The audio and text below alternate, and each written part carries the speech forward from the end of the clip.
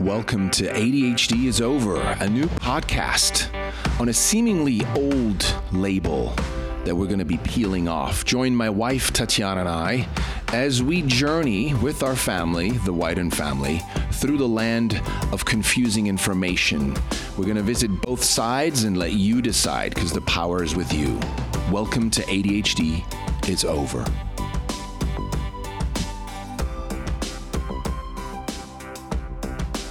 Welcome back. My guest today is Katie Weber. Katie is a holistic health coach and an ADHD advocate. She's also the host of the Women and ADHD podcast and the author of the book, Worth It, A Journey to Food and Body Freedom. Welcome, Katie. Thank you for having me. My pleasure. My pleasure. I'm really excited to talk to, let me call you a fellow ADHD advocate, because ultimately both our goals are to help children, adults, men, women, girls, boys to thrive in life, right? Whether they have what they call a so-called disorder or whether they don't or do, or whether they believe in it or not, essentially, eventually we all want to thrive. So I'm really excited about diving in. I always start, not always, most of the time, start with the question, what is ADHD? So I would just love to hear your own take on ADHD. Great question. It's funny because I ask my guests on my podcast, what would you rename it? Because I feel like those 4 letters, or 3 technically, are so problematic for so many of us, especially so many of the women who I have interviewed who never related to the H in ADHD, the hyperactive element, and or attention deficit. I mean, for the most part, we have an abundance of attention. We do not have a deficit of attention. So I find that the term ADHD it misrepresents so many of us. Now, when you say that, and I agree, does it misrepresent especially women, girls and women, or you just mean in general? I think it's just misunderstood. I think from what I have from what I've learned about my own hyperactivity, I think so much of it is internalized, right? And so as girls are often not the disruptive children in the classroom who can't sit still. And those are the ones who get plucked out by teachers who are diagnosed with ADHD. You had a similar experience with your son, Kai. That's sort of the typical boy experience. And girls so often are the daydreamers. They are the inattentive types, the doodlers, the ones who really are people pleasers, who internalize a lot of their hyperactivity. But it's still there. It's just that by the time we get to adulthood, we don't really see it as hyperactivity. But I've interviewed more than 60 women at this point, and not a single one of them was not hyperactive in some way when she got excited about things, Which, by the way, if something really exciting happens and you don't get really excited, then you're not human, Right? Well, that's true. Exactly. And also they used to call them space cadets. I remember, well, yes. Right?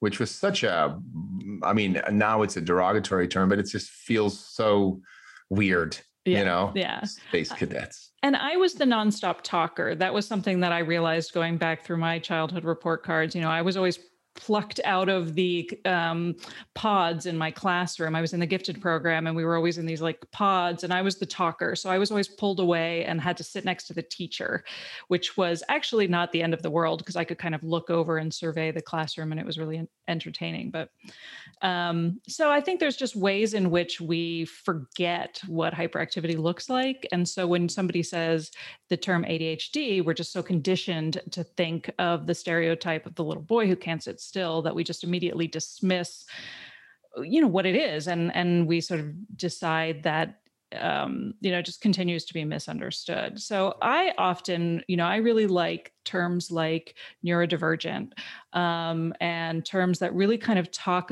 about what we are experiencing as a neurotype. And I often, when I talk about it with my kids, I liken it to being left-handed, right? So it's sort of like, there's a portion of the population, roughly 10%, who are left-handed. And, if you don't know that you're left-handed and you're handed right-handed scissors and you're forced to sit at right-handed desks all your life, you're not going to be able to do things that other people can.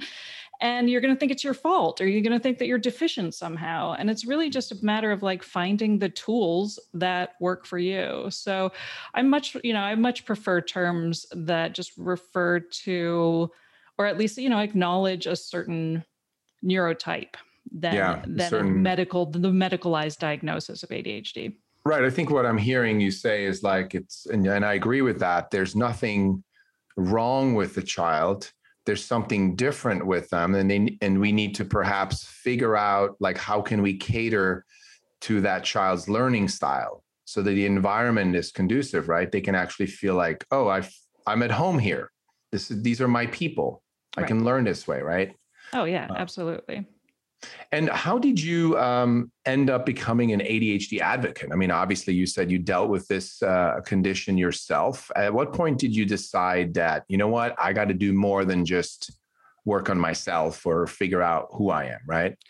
Yeah, I mean, I think that's a combination of kind of impulsivity and, the idea of kind of so many of us are very excitable and we overshare and we live out loud and we get really, I think it was sort of a product of my own hyperfocus when I did get diagnosed. I was diagnosed during the pandemic, and a lot of women my age are often diagnosed through their children. And I was not one of those women. I was diagnosed. I had a therapist who has ADHD, and I've had her for years. And she has always sort of gently suggested that I might look into ADHD. And my response was always, I don't know what you're talking about. I'm not hyperactive. I actually can get like quite depressed and will, have days where I will feel, despondent and lie on the couch. So I never really identified with the hyperactive element.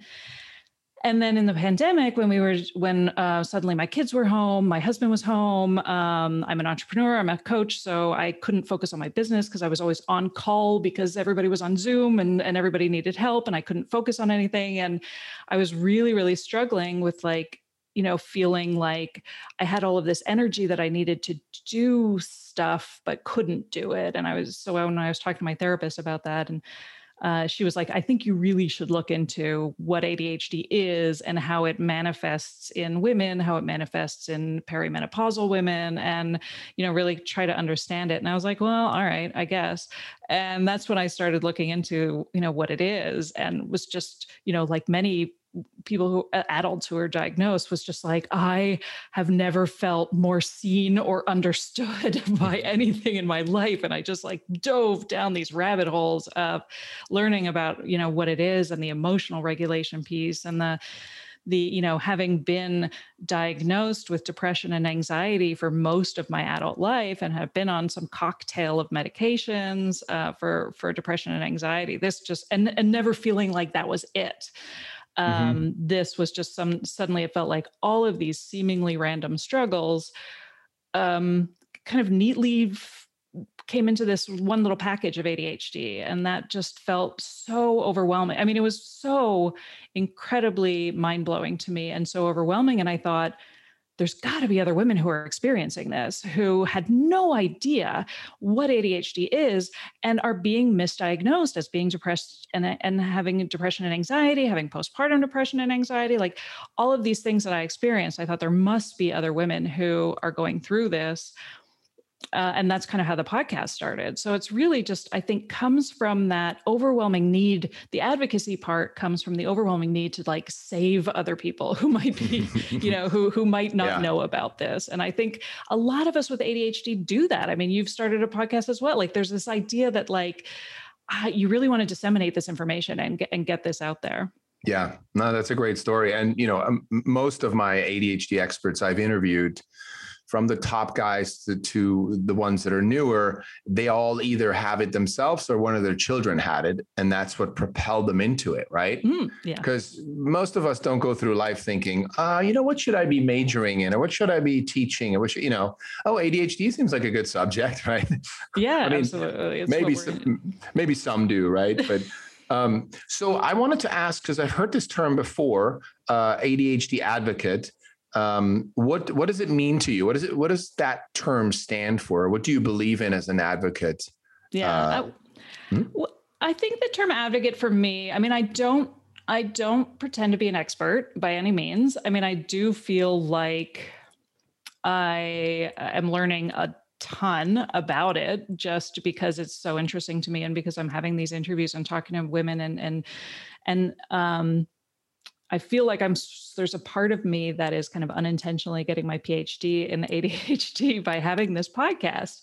But I also don't, I'm not an expert. And I'm a journalist, I'm a seeker, I'm a question asker. And so for me, advocate felt like the perfect term to really sort of be somebody who spreads awareness and disseminates the information and asks the questions and keeps the conversation going and really tries to eliminate a lot of the stigma that's out there and really kind of help put a face to a really, really misunderstood diagnosis for so many people. Even the term diagnosis, when I kind of came out about having ADHD, so many people in my life were like, oh, I'm so sorry. They felt really bad for me. Like I had a terminal illness because it's a disorder and you're diagnosed. And I'm like, no, this is really like, this is the greatest thing that's ever happened to me. Understanding how my brain works and being able to work with it finally and not feeling like I'm a terrible, lazy human being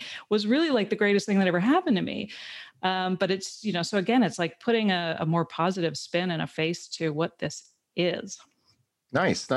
Yeah. So now, there's a couple of things I wanted to say. So first of all, there's obviously a difference between kids getting a diagnosis and adults, right? For a child, as we're finding out, there's many studies that show that, when they go to evaluation, right? Anytime there's an assessment, there's a certain pressure, there's a certain fear, there's they have to deliver, right? When you take a test or you're getting assessed from a doctor, you want to be good, you want to be healthy, and when they hear the news, and most clinicians, let's face it, are not very good at wrapping up these diagnoses, these words, with a little sugar.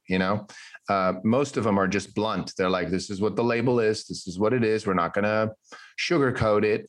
As adults, like you said, a lot of adults feel like, oh, this is great, it's a weight lifted off my shoulder because now I know what I have, right? My question is, do you feel there's a little danger perhaps in leaning on a disorder or something, and I'm not saying for you or for me or, but for some people, that there's a little bit of a danger of like, oh, that's why I can't be functioning really well because I have this thing. So I'm going to use it a little bit here and there as an excuse. Like, oh, I'm sorry, I have ADHD. Like, we've all come across that person. But do you feel there's a little bit of a danger for I call it the victim mentality, where it's like, I have this thing now, so unless I can get it fixed, it's just this little thing that's broken, right? Even if we're adults, we feel like we're not quite as well functioning as other adults that don't have ADHD. Just curious what you feel. Have you seen perhaps some people fall into that trap? Yeah, I think it's inevitable with any kind of self-realization or any sort of psychiatric diagnosis that you could use it as an excuse. I feel like that's such a, it's really a case-by-case basis in terms of how you react to a diagnosis. I would never think ADHD is an excuse to be an asshole. Like, for instance, I use the example of being late. There is this misconception that people who have ADHD are always late. And I thought to myself when I was diagnosed and I'm learning more about it, I was like, that's funny because I'm actually extremely prompt and I go out of my way and work really hard to create a lot of structures and reminders and alerts and all of these things. It's really important to me to be on time. Mhm. And I thought, but I also understand and empathize with somebody who might struggle with that. And I've certainly had examples where I was about to leave the house and suddenly decided I needed to mop the floor. There are times where it happens, but I think for the most part, it's not, I would never be like, oh, well, I have ADHD, therefore I can be late. And you need to understand that about me. I mean, I think that absolutely there's always going to be that trap with a diagnosis that you can sort of sit back on your laurels and use it as an excuse. But I think for the most part, what I've noticed and what I've experienced is like, no, this is finally, I feel empowered to lean into my strengths and to understand that I was working really, really hard when I was coming up with all those structures. I remember going to my doctor's office when I was getting my diagnosis, and she was asking me like, do you lose your keys, or some of these questions on the Mhm. diagnostic test. And I was like, no, I actually really work, I do all of this and I have my place where I put things. And as I was explaining to her all of the ways in which I work hard to make these structures so I don't lose things, she acknowledged like, wow, you work really, really hard. And I wanted to cry. I was like, I don't think anybody's ever said I work hard. Like my narrative was always one of being lazy. And so it's just like knowing those, having those kind of light bulb moments, I think Yeah. has really, really changed my internal narrative about who I am and how hard I do work. So it's a little bit of like being seen and acknowledged for the struggle you have, the struggle you're dealing with, because it is a struggle or say friction between you and the environment, right? Like you said, how you get distracted or, I feel like it's that weight off the shoulder that, oh, you see that I like you said, I do work hard Mhm. on getting out the door on time, on not misplacing my keys on, right? Yeah. So, Yeah. I think it is the acknowledgement for sure. And I've heard it referred to a lot as piece of shit syndrome, which was something I felt like I experienced, which was like this inverse relationship between how much you actually accomplish versus how you feel about yourself and these accomplishments, right? And yeah. so that I really related to when I was diagnosed, and I think that was something my therapist saw in me too, which was like, here you are doing all of these things, working really hard, and yet you still feel terrible about yourself and you still talk about yourself in such a terrible way. And so for me, I think just realizing that I did that and being able to, my diagnosis has really kind of allowed me to amplify all of the amazing things I am doing and not kind of focus only on the terrible things. And I think that has a lot to do with like seeking to the dopamine. And, there's so many Mhm. reasons why it's more interesting for our brains to focus on the terrible things about us. Right. So this has helped me kind of remind myself that like, no, actually, you are actually doing some amazing things.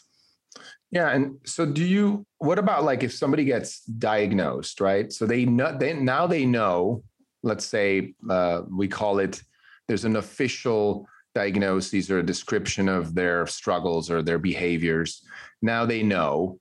Does that person, do you feel like they need to take on that label? They need to call themselves, I have ADHD, or is it enough to just know, oh, it looks like the establishment calls it ADHD. They say that's what I have, but I'm just going to work on, improving my way of interacting in the world. I don't really need to take on the label. I know we're slicing, we're like Yeah. using a scalpel here, but Well, what does that bring? I feel like a lot of ADHD is self-diagnosis for me. I don't think you necessarily even need to go to a doctor and get a medical diagnosis. I think ADHD is one of those things that the treatment, as far as I'm concerned, is knowing what it is, knowing this sort of neurodivergence, and being able to then do the research, do the work, lean into your strengths, find the structures you need, understand what is happening and how you can work with it. So before, if you really want to get a medical diagnosis because you feel like it will somehow validate your own thoughts about yourself, because so many of us have grown up with an enormous amount of self-doubt in so many of the structures in which we were in, where because we felt like we were the problem, right? Like you were saying earlier, it's the Yeah. system that's the problem, but we always felt like we were the problem. So naturally, as you get to adulthood, self doubt is going to be something we all struggle with. We're not terribly intuitive people, and so I think, if you need to go to a doctor and get a diagnosis for two reasons: to feel validated, that you're on the right track, which can be helpful for us as well. And then the other option is medication, which I think, isn't, again, is a personal choice. We can talk about that. I know you love to talk about medication. Always. But I also feel like when you go to the doctor, if a doctor says you have ADHD, here's your prescription, and then you leave and you don't do any research, you don't learn about what is happening, and you just say, I'm going to take this pill and everything's going to be great, then you're in for a world of trouble, because there's so much more to living with ADHD than just taking a pill every day. And so I think the self-diagnosis is 90% of the treatment, as far as I'm concerned. Mm-hmm. Yeah, no, that's great. And, I'm always about, talking about alternatives and looking at, like you said, holistically look at the whole picture, right? Medication is not bad. It's just, and I mostly talk to parents or with children with ADHD, and especially for young brains, right? There's now more long-term studies, that show that there is some damage happening, and so that's still kind of being ignored.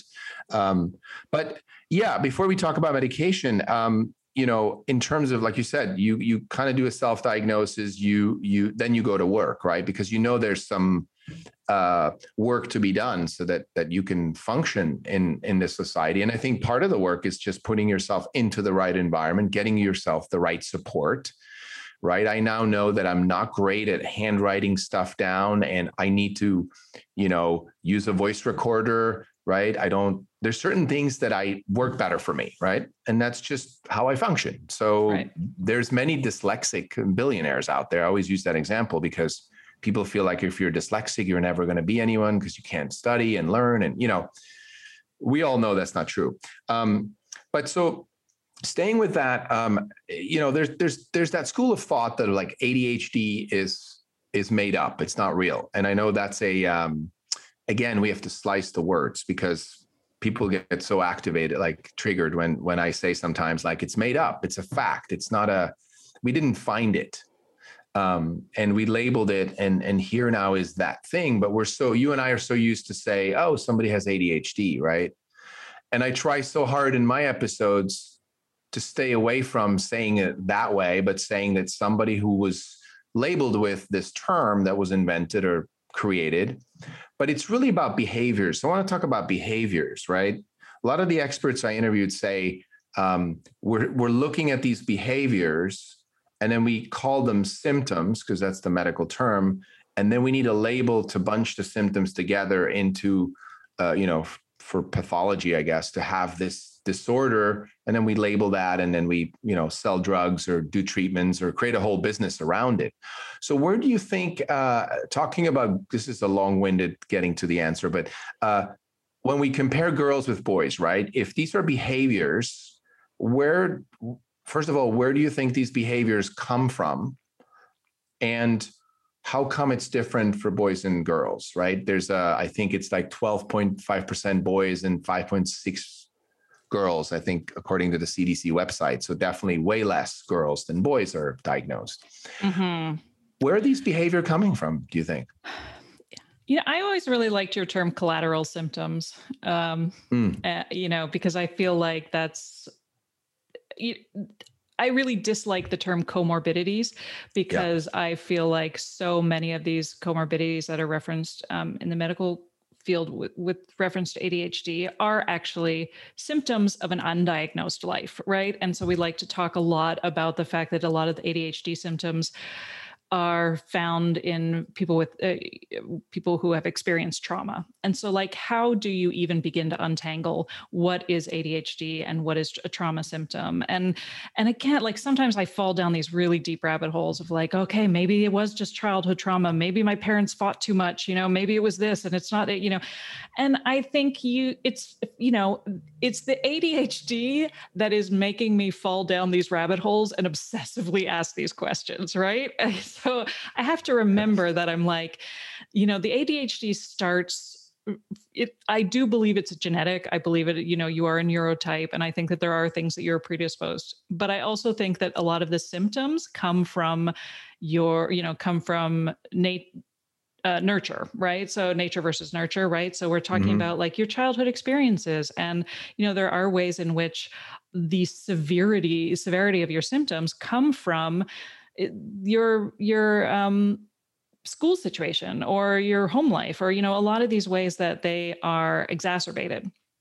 And so I think it's why boys are diagnosed as children, because we are all asked to do something that is uh, unheard of, which is to sit in classrooms and stare straight ahead and listen to teachers. I mean, the expectations on children are ridiculous. And so, for boys, they are, like we were saying earlier, like they're more disruptive. It's really difficult for them to sit still. And girls, for whatever reasons, hormonal or socialization, are able to do that at a younger age. And so the boys are the ones who are plucked out, and they're, you're being bad, you're being naughty, you have to go to the principal's office, you have ADHD, here's your pills. Right. And so, whereas girls are sort of falling under the radar, I don't think that they don't have it yet. I don't think that I don't think there's such thing as adult onset ADHD, which is just a term I've heard with some women who are diagnosed. I don't believe in that. But I do believe that, you have certain stages in your life where your symptoms become more pronounced. And so I think, you bring in the element of hormones. And as a woman, you're sort of like, oh, if we're going to talk about hormones, like that's a whole other issue, because then you have the hormone fluctuation of adolescence and the hormone fluctuation in pregnancy and postpartum. And then now with perimenopausal, like it's just dizzying to try to think about Yeah. like all the different things that are at play. And Yeah. so I think like what I try to remember is because I will kind of gaslight myself all the time, which is like, maybe I don't have ADHD. Maybe I'm just a feminist living in a misogynist post-Trump era and I just need to go for a run, like, and That's awesome. right. But then I remember like, oh, wait, I also really struggled in middle school. So how do I explain that? Like I think there are just times in your life where these collateral symptoms, as you call it, like I just love that term because it really sort of takes it from this sort of medicalized psychiatric diagnosis to really kind of like, how are the structures serving you or not serving you at various places in your life? I probably would have had a much easier time with babies if I had lived in a society where, I had multiple generations helping me, but I didn't. I lived, far away from any of my family. And so like those are the structures that you kind of evaluate in our society where you're like, yeah, no wonder we're all struggling and we're all like high strung and full of Right. anxiety because like, look what's happening to us. This last year and a half is a great example of this like mental health revolution where we're all just like, yeah, we're really struggling. I know, but we can just get on Zoom with our therapists now. Yeah, that's true. But it's interesting. I interviewed Gabor Mate, and one of the things he said was that genes don't change in a matter of 50 to 100 years, right? They change, I think it's 1,000, I don't know exactly, but it's not in 50 to 100 years. So he was saying, that doesn't explain the fact that it's rising, right? ADHD, the numbers are rising. It's not that it's genetic and suddenly there's just more people. He says that it's environmental. It's like you said, the stress in the world. We think we are such an advanced civilization and we have all this science and technology, but so much, like I call it the invisible, the sort of Wi-Fi stress that's been added into our, all the radiation, and not just to fit the actual radiation, but just the fact that now you can work, from your home. You can work 20 hours a day if you want to. You can make more money if you work more hours. It's just this whole pressure that's mounting. It's like a pressure cooker. And especially the little ones, they're so sensitive to begin with because they're little beings. But there's some that are, like you said, the neurodivergent. There's some that are just more sensitive than others. Like Kai is more sensitive in a way than his brother. And every pronounced stress, you can just see him react to it. Like his brother doesn't. It's like just rolls off his shoulder. And I recently interviewed Stephen Porges, who who created the polyvagal theory. And I think it's going to be out this weekend. I'm really excited because he really gets into the nervous system and how the nervous system informs the brain and how it rewires the brain. So stress comes in and the nervous system goes into survival mode. And often with these ADHD kids, it gets locked there. So they're always like watching out for the next thing. And then that creates dopamine hits and they're like, oh, this is good. So I need more of that, right?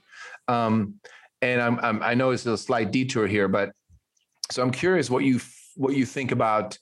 You talked about trauma a little bit and childhood experiences, the nervous system, right? Like, in your experience, do you feel that's a heavy part of the influence on the environment, right? By everything I just talked about, like the pressure, the school pressure, academic pressure, parents fighting, divorce, and so forth, right? Do you see that from your experience, from your research, or with the people you talk to? Because I usually get to the bottom somewhere. There was some traumatic event, as whether it was a traumatic birth or early divorce or something where the child got locked into survival. Yeah.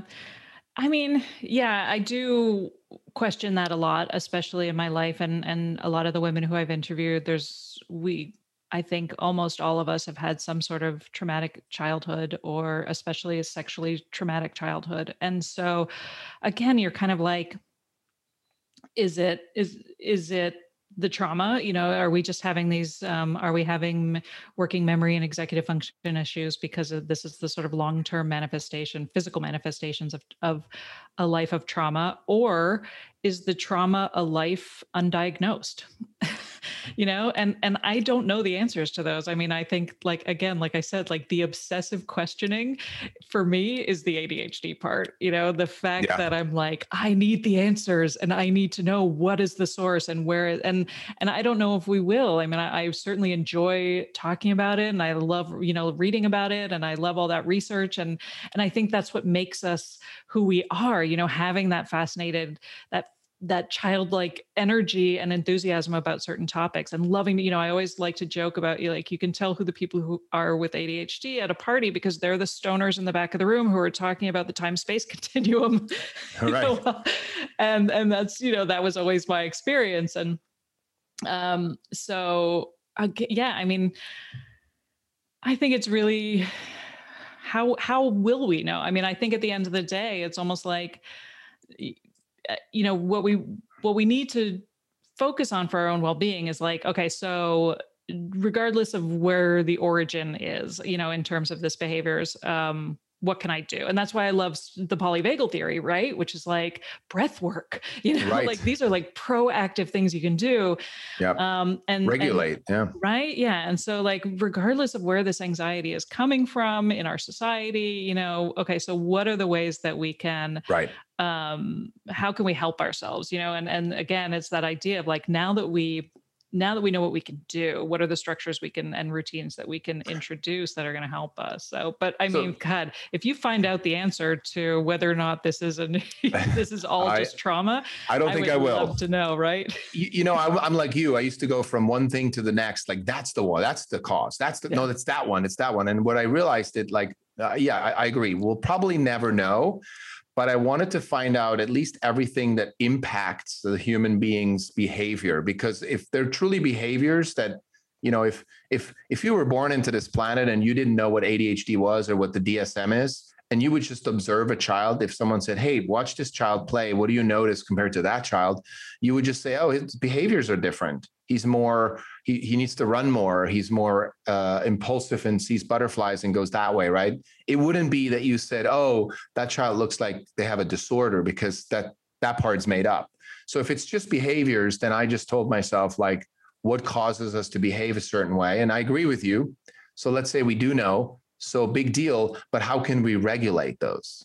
And not regulate those because there's something wrong with us, but how can we regulate them so we can interact in the world and not feel like a outcast, or not feel like we're messing up again, or having the wrong structure at work and we can't succeed at work because our secretary also has ADHD. You have to kind of figure out how to get the most optimal environment. Now, that said, there is something to be said about, and this is what I meant earlier. I don't think I was very clear. Sometimes I'm not clear, and then later I'll remember, which was the question about, can people use it as an excuse? So let's say, somebody gets diagnosed with ADHD. There might be a little bit of a danger for them to, and you mentioned this earlier, to not do other work, to not look at their environment, to do nothing, let's call it alternative for now. I don't think that's what it should be called, but to just simply rely on meds. And even some of the therapies that are suggested, I think it's easy to just lean on those and go like, well, I'm just going to wait until that works, but I'm not going to do yoga, breathing, or running, exercise, diet. I'm not going to do any of that because I don't believe in that. I think there is a danger in that. People just sort of lean on medication. Or not that they don't believe in it, but they don't know. I mean, I think it's just also a lack of education and an assumption that we live in a society that, a pill is the first thing you need to do, and the first sort of the ultimate solution. And I am definitely not anti-medication.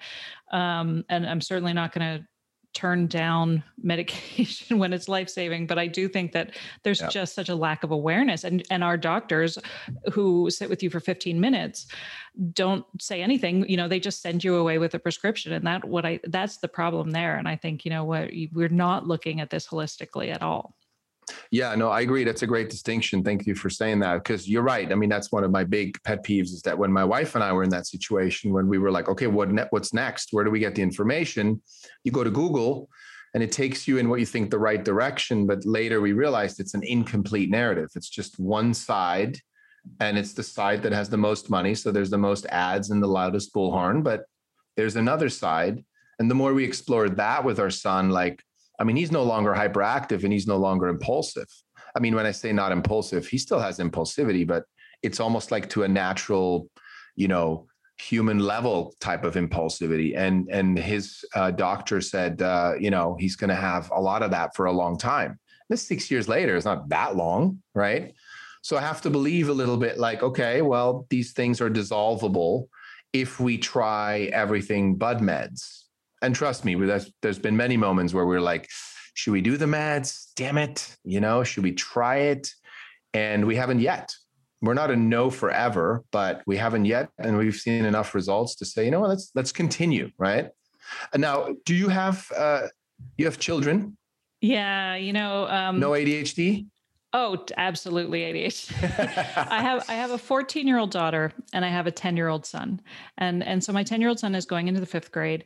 And we have this, my husband and I have this conversation all the time, which is like, to diagnose or not to diagnose, and he understandably is concerned that a diagnosis will sort of stigmatize how he feels about himself. And almost like you were saying before, like it might limit him, where he thinks, I can't do X or Y or Z because I have ADHD, and that he will sort of he will grow up with a lot of the misconceptions about what ADHD is. And such a young age, he will sort of define himself based on this disorder. And so we're very concerned about that. But at the same time, I also sort of have my point of view, which is like, I grew up completely undiagnosed. And it would have really helped had I known, what was, I always sort of felt like I had this undiagnosed learning disorder. I had 2 older brothers who did very well in school, Ivy League, straight A's. And then I came along and my parents didn't know what to do with me. But instead of thinking like, maybe she has a learning disorder, I felt like they sort of were like, well, not everybody can get A's, we can't win them all. And they were so, and they wanted me to feel like it was okay that if I didn't get A's, so my mother used to say things like, university isn't for everybody, or, you're street smarts, you don't have book smarts. And I realized she was trying to make me feel better and to make me feel like I had worth outside of academia. But it also, like, I felt terrible about myself. I felt like I wasn't a smart person. And I felt like for my whole life, I had been trying to prove that. And so, yeah, we talk a lot about with my son, like, how beneficial will a diagnosis be? Do we even want to get an IEP or a 504? Do we want to do that in the public school system? Or do we want to do something more holistic, like what we're doing, what we've decided to do, at least for fifth grade, which is to get him a private tutor who can help him understand, what structures he needs within the classroom. And this is inside of the structure, obviously, to perform academically, to go on in the academic system, right? Yeah. Well, what happened? Yeah. I mean, this year he did most of his fourth grade remote, right? And I was there helping him. So he basically had a full-time administrative assistant sitting with him, right? And he did amazing. And his sister always had straight A's, always has done very well in school. She's going into high school. She's never been an issue. And he was sort of like me, where I was, he got mediocre grades. And I always kind of shrugged and thought, well, not everybody gets straight A's. And then this year, with my help, he did so well. And I realized, and I was actually, at first I was panicking, because I was like, when he goes back to school, he's going to have these really high expectations of himself, and he's not going to perform as well as he did with my help. And then he's going to feel terrible about himself. And then I stopped and I was like, wait a minute. That's the absolute wrong way to look at this. What I should be saying is, now we know what kind of help he needs in order to get these grades. And he can't do it on his own. And that's fine. Asking for help is not a terrible thing. Now we know what kind of help he needs. We also, I understand that having a private tutor, it comes with, that comes from a place of enormous privilege. And not everybody has that opportunity. So that's when I think IEPs and a lot of working through the special education system can be helpful. But again, I don't know. I mean, we're living through this and we're just trying to do the best we can, and we're making our decisions on the fly, but we haven't sought a diagnosis for him officially and gone that route, because I think, again, just knowing what he needs and how to, and knowing how to help him at home is where we are treating us, quote unquote. Well, yeah, thanks for sharing that. And I think, it's another great example of, if we said, let's take school away, there's no school. So now what? Mm-hmm. What are kids going to do? They're going to play. I mean, they learn by playing anyway. That's their social way of, training their brain how to learn, or not their social way, but it's their natural development way of learning is through play. There's a great episode I did with Peter Gray.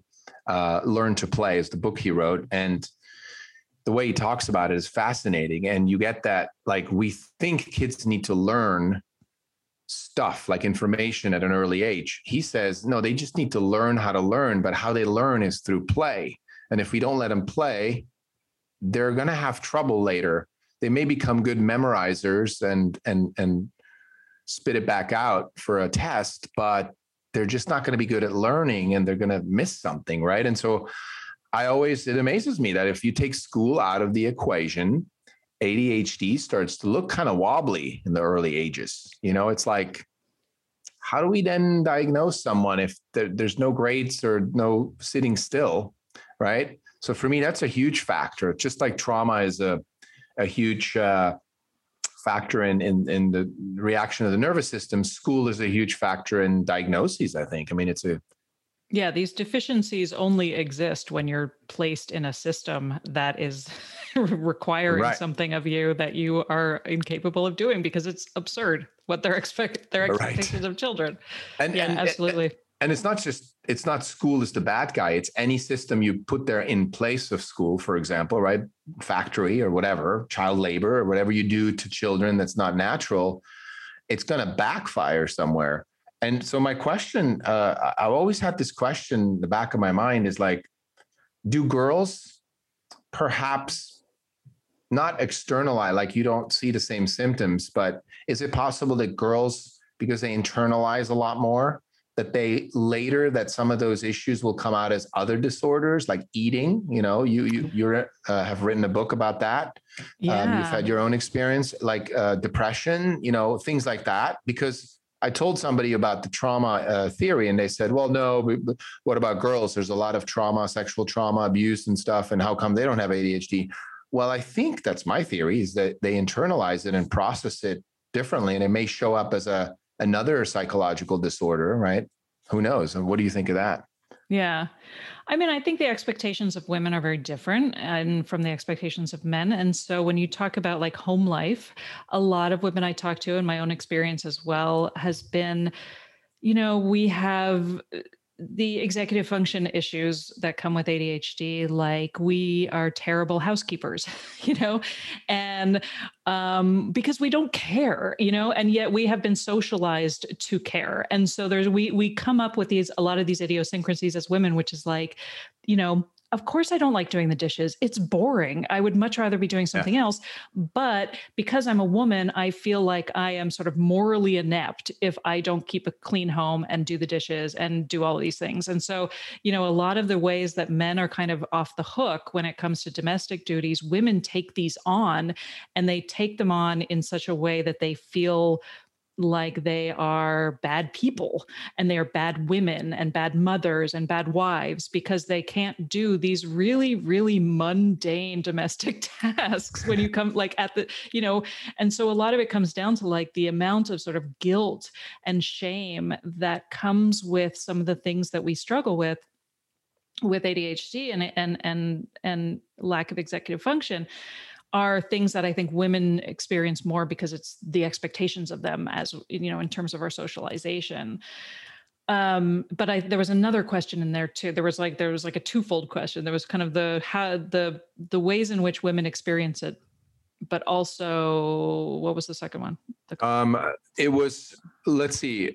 It was a long-winded getting there again. Apologize, but it was mainly what I was curious about is do they then process it differently, like internally, and it may turn into a different type of or different types of psychological disorders in the future, right? So right now it might be behavior. Because it's got to go somewhere if we're saying that a lot of these stresses and traumas have an impact on the nervous system and on the brain. How do women, then show that, or how does that show up? Obviously, there's the symptoms that girls or the behaviors girls have versus boys. And all we would have to do is enlarge that, and then you could just diagnose more girls, right? You could just say, oh, that's also a symptom now for ADHD, by the way. So, I've heard some rumor about that they're going to do that to get more girls in, which is sad. But, and of course the excuse is, well, girls are overlooked, which is true, but they're just different behaviors. They don't behave like boys. We're not the same. We're equal, but we're not the same. Yeah. So I know it's it is the stoner in the back of the party question. Like, whoa, what if all the bipolar and all the depression and all the eating disorder, what if that's all part of the same, right, nervous system locked in defense mode kind of reaction? I don't know. I don't know the answer, but I'm just curious. Same. I mean, I think it comes down to this idea that you are not built for this system. And so rather than thinking that you are the problem, you have to remember that the system is the problem. And so when there's something you don't like doing, like dishes, rather than thinking I'm a terrible person because I'm not doing my dishes, just think, okay, first of all, dishes suck and there's nothing wrong with me that I don't like doing them. It's obvious, like who likes doing dishes? And if you do, why? So then you think, okay, well, then you can say, okay, you've taken the moral charge out of the task, right? So then you can say, okay, well, I have to do the dishes because we need clean ones. And you can kind of rationalize with yourself why this has to be done. Or you can say, I'll do it 50% of the time and my partner will do it 50% of the Yeah. time, which I think we don't do enough. Or you But could take again, an Adderall and then get the dishes done really well, Sure, you could do that too, or you could, hire a cleaning person, which a lot of Yeah. us do. And so again, I think it's like when you sort of take that guilt and shame out of it, and then you can really take the structures and think, okay, what do I need and what's going to work for me and what can I work with? And then, the other one was food and eating. And yeah, I mean, I think Oh yes, thank you. Yep. binge eating. I mean, this was something that I specialize in with my health coaching because I experienced it. I experienced binge eating for most of my life. I've been on some kind of diet because I'm a woman who exists in our culture, and I sort of, because I was had a cycle of restriction, I would binge eat. And so that became kind of the focus of my health coaching, and it's what I wrote my book about, which was realizing the restrictive element that leads to binge eating, and then sort of coming away from this weight centric idea of health, and kind of redefining what health means for me. And it wasn't until my diagnosis that I realized how common binge eating is for so many people with ADHD, women and men, for a myriad reasons. It's not just because of dieting and having a weight-centric idea of health. Like there is a lot that has to do with being inattentive and not really understanding your hunger and fullness cues, and being really excitable and talking and loving to eat, and the stimulation aspect of eating. Like it's such a fascinating topic for me because there's endless ways in which we use food. But I think women, because we have so much more pressure to be thin, we just generally fall into, again, this idea of like the moral charge of health. For I think health is much more morally charged for women, and that if you are not thin, you are less than in our society. And so I think women take that on much more than men, but it's certainly not. It's certainly not only experienced by women, but again, I think it's something we get really wrapped up in, and we want to just do the right thing. And we feel like if we could just lose weight, everything will be great. And so, yeah, I mean, I think binge eating is, again, another fascinating topic I could talk for hours about. Well, it's interesting because recently I've been doing a lot of studying and deep diving on addiction, because it's said that people with ADHD are more likely to get addicted. And although there are very interesting contrary studies that are not really talked about, I noticed that even overeating or we're all addicted to something. It's either overeating, we're shopping, self-medicating, yeah. Totally. And it's not that one of my favorite sayings is that you're not an addict. An addict is not an addict because he's an addict, or an addict is not an addict because she's an addict. There's a reason for it. There's psychological reasons why we reach for a soothing mechanism, right? For that distraction. It's because we're not willing to face ourselves. We're not willing to be with the emotions or whatever we didn't get trained well in by our parents, who, obviously did the best they could. Right. And then, so now we're trying to, like you and I were trying to figure out, why do I have this addiction, and what do I substitute it with? Right. And I feel it's a little similar with ADHD. It's like, if you're not sitting still and obedient, you're morally the wrong one. You're off. You're the outcast. And I feel like if we learn to, again, realize why perhaps are we so addicted to stimuli, and yes, they say it's the brain, but it really is the nervous system that informed the brain, and it got rewired that way. So if we say it's the brain, it's kind of not really looking at the full picture, I believe, because it's how we process things from the environment. It doesn't go straight to the brain. Well, and then and then you're like, wait a minute, the gut creates serotonin. We need to start over. Right. Now it's like, whoa. I mean, we're learning, right? We're like all of us in medicine and psychiatry, they're all still in the dark, but they're all, like you said, I don't want to be the one that says, I got the cure and I found the cause, because maybe it's never meant to be found. Maybe that's a whole like setup, you guys keep looking for it. You keep looking for it. Damn it. It's the ADHD. I love that when you said that, like, but isn't it the ADHD that sent me down the rabbit hole? Right. Yeah. But don't you want to look for something down there? I think it's great. Now let's talk about meds. So what is your take on it? I'm assuming you take meds or have tried it, or I've tried it myself. Yeah. I mean, like I said, I was on a cocktail of antidepressants for most of my adult life, and I felt like they were very helpful. I mean, they were really helpful for me when I went through postpartum depression and anxiety, and in 2019, I came across, there was this great New Yorker article on kind of getting off of psychiatric medication. And it was a really interesting kind of case study on just how we really are like experiments, like we are just all human experiments when it comes to long-term medication of any kind. And that article really inspired me to just be like, I'm so tired of wondering, if this is who I am on the medication, imagine how bad it'll be off the medication, because the medication wasn't working. Right. And so I'd be like, I'm still depressed. I still feel anxiety. But if I was afraid that if I went off the medication, it would be worse. And I thought, I've gotten myself into a real pickle here. I don't want to keep upping I don't want to keep upping the dose because it doesn't feel like it's working. But that was my doctor's, response was like, well, let's try more. Yeah. And so I had to finally get to this point where I was like, you know what? It's going to be exhausting having these questions anyway.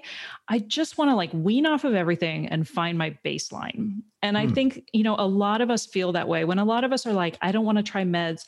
I don't necessarily think everybody feels like aggressively anti-medication. Right. But I think that there is a sense that like, it's exhausting to think about, is this working? Is this not working? And sometimes it's easier to just exist without the medication. And that's how I kind of felt. Right. So I went out. So I was like, I just want to see what I'm like, without it. And then I can work from there, and then I can start reintroducing things, almost like, elimination diets, right? Where you're like, let's get rid of everything. Yeah. Yeah. And so that's what I did with all of my antidepressants. And then when it came to stimulants, I was fascinated. And when I first started my podcast, I asked every woman, I was like, are you on meds? What are they doing for you? Some people say they're the greatest thing that ever happened to them. What does that mean? What is working?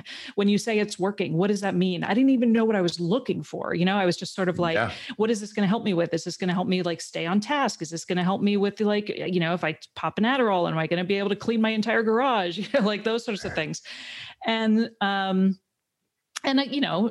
not surprisingly, everybody's answer was different. And some people loved medication. Some people found like, I tried it. It wasn't a big deal. So that was the experience I had, which was I tried Vyvanse, which is the, the Adderall. It's the, I can't think of which Ephrin, which methem. Yeah. Phenylidate. Right. It's the Adderall family. Yep. And the first day I used it, I was a machine. I was just doing things. And at the end of the day, I thought, okay, well, that was great. That was really fascinating. It could be placebo. Let's see how it goes, moving forward. And after a couple of days, it just felt like it wasn't doing anything for me. I actually kind of started getting a little like jittery and a little, almost like paranoid and agitated. And so I stopped and was talking to my doctor, and I talked to my therapist, and then I tried Concerta, which is Ritalin, and had a very similar experience. And so I sort of felt like, I had always thought of these sort of psychotropic medications as things that you take all the time. Like an SSRI is a serious medication. You can't just pop that one day and not take it the next. Like when you're in, you have to like commit, and the weaning process is months. And so I had been kind of thinking about medication that way, where it was like, all right, I'm committed and I'm going to take it for a long time and figure out if it's working or not working. And I've sort of think of it more now like the way you described it, where I'm sort of like, yeah, I've got a project I have to do and I've got a couple hours. I'm gonna try it.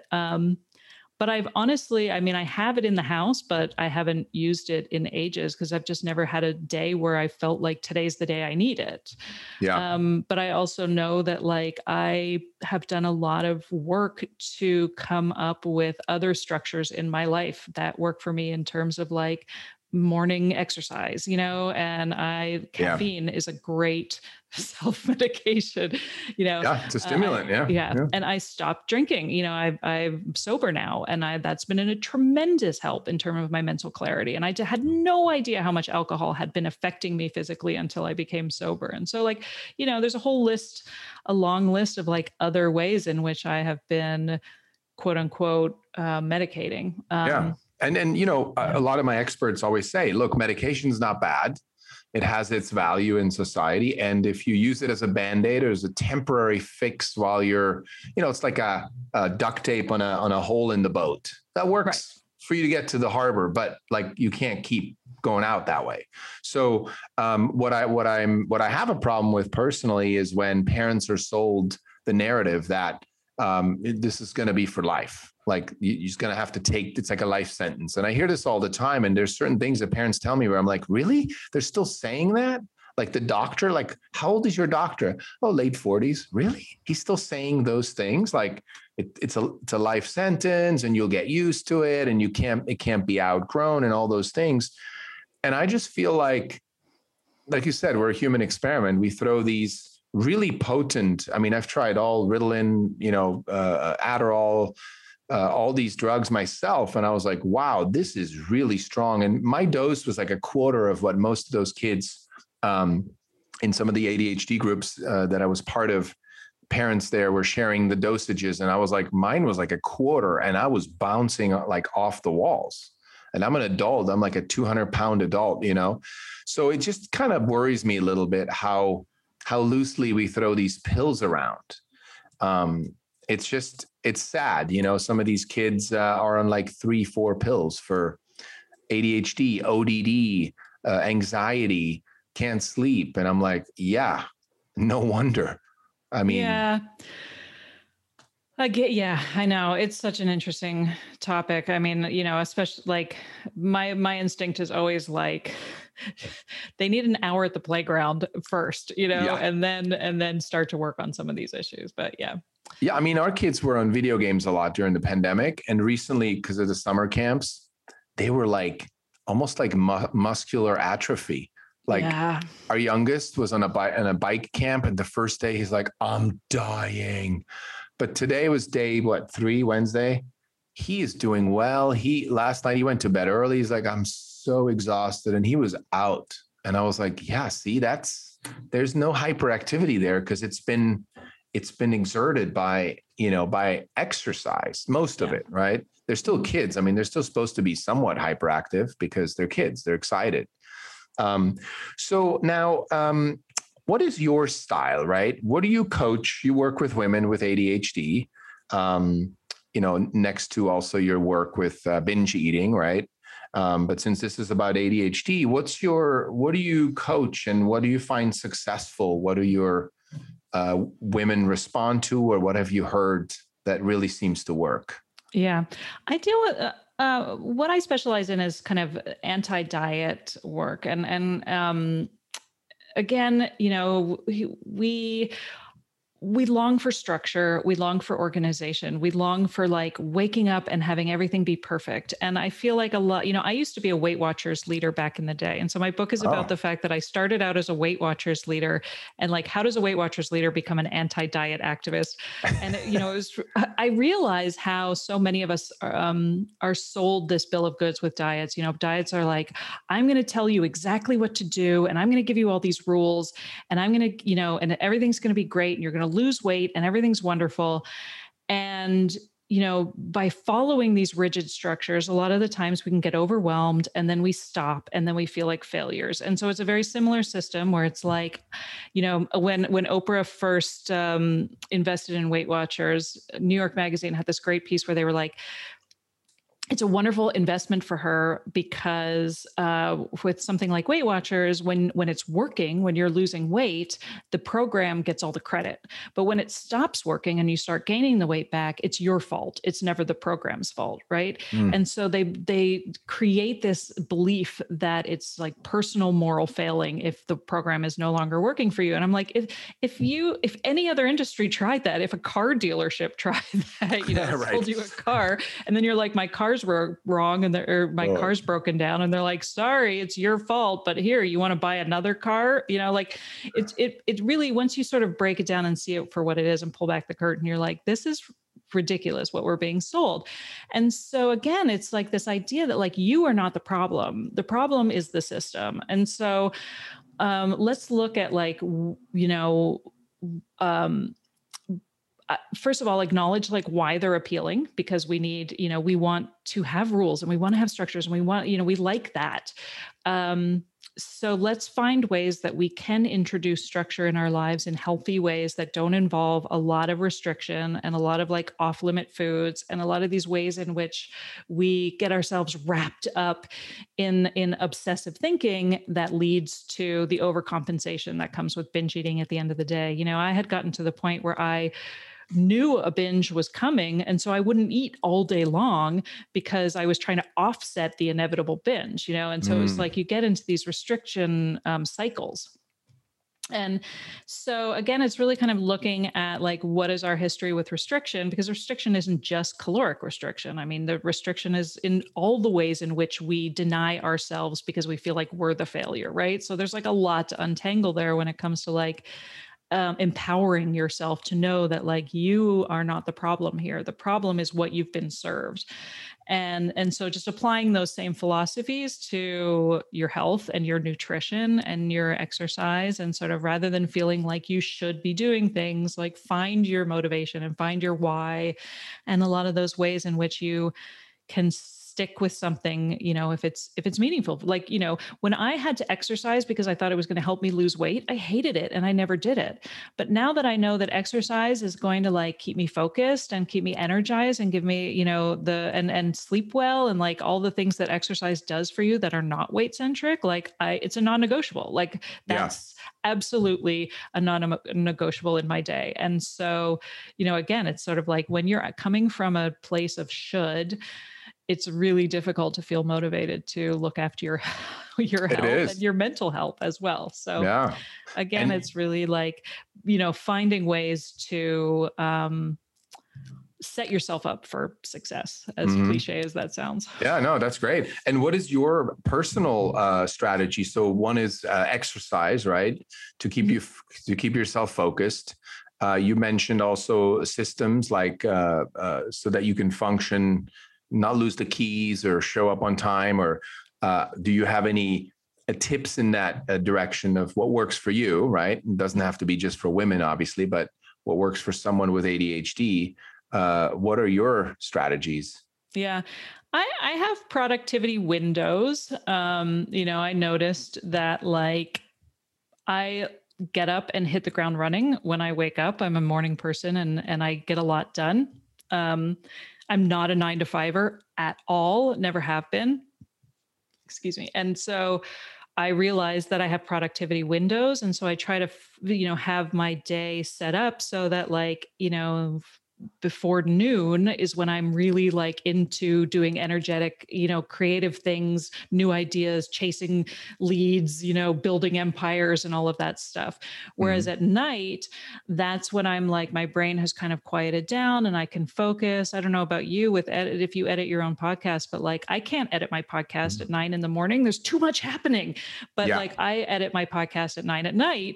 when like I'm settled and I can kind of focus. So it's, it's being aware aware of like what works for me and planning my day accordingly. And so again, it's like, I don't have a big breakfast because I know that when I eat, I usually get really tired afterwards and I get really sluggish. So I tend to, get all of my excitable stuff done early in the day because I know that like once I start introducing the food, that's when I start to slow down. And so, it's just being aware and knowing that there are ways that you operate and there's nothing wrong with how you operate. And it goes back to the kid in the classroom, right? Like, it's just like, once you can cater to your strengths, then the sky's the limit, right?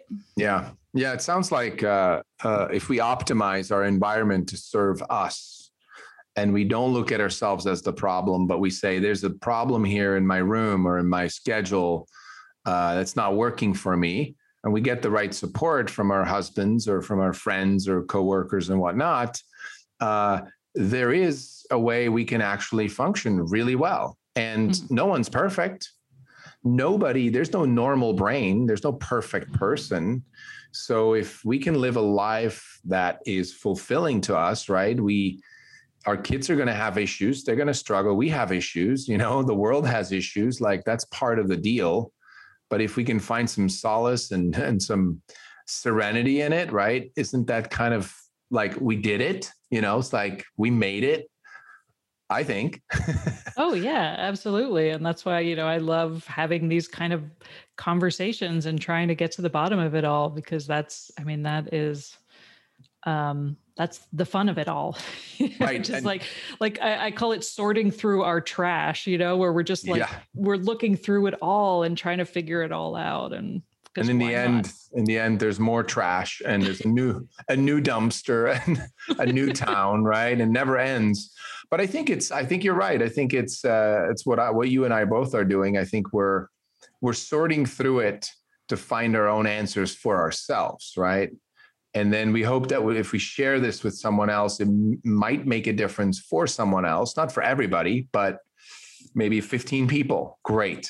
Even if it's one more person, I think we feel good. We're like, oh, wow, this person's life changed because I shared my story, right? That's I think that's what we're all about, is these sharing our stories, right? Yeah. And I think that whatever struggles we might have experienced in our lives leads us to be quite empathetic and in the end, which I think is a great quality. Beautiful. I think this is a good place to complete our podcast, because we could go on for hours and I'm not sure if there's a bottom though. I think it might sound like a bottom, but no, this was great. And I just want to let our listeners know that obviously they can check out your podcast, which I will post in the show notes, Women and ADHD, and then also your book, Worth It, A Journey to Food and Body Freedom. We'll post all that in the show notes and make sure that whoever's listened and is more curious to go deeper to the bottom, they can do that. But Katie, thank you for your time. I just want to, first of all, thank you for the work you're doing with not only food, but also ADHD. In this case, obviously ADHD in women, for being an advocate, for being a mother, for being a seeker, and for working really hard. I acknowledge you for not misplacing your keys most of the time. It takes hard work. And thank you for your time, for being on the show. Appreciate that. Oh yeah, thank you for having me. I really appreciate the conversations that you are having around this, and yeah, the questions that you are raising, and yeah, we're all looking for the answers at the back of the party. That's right. Until next time.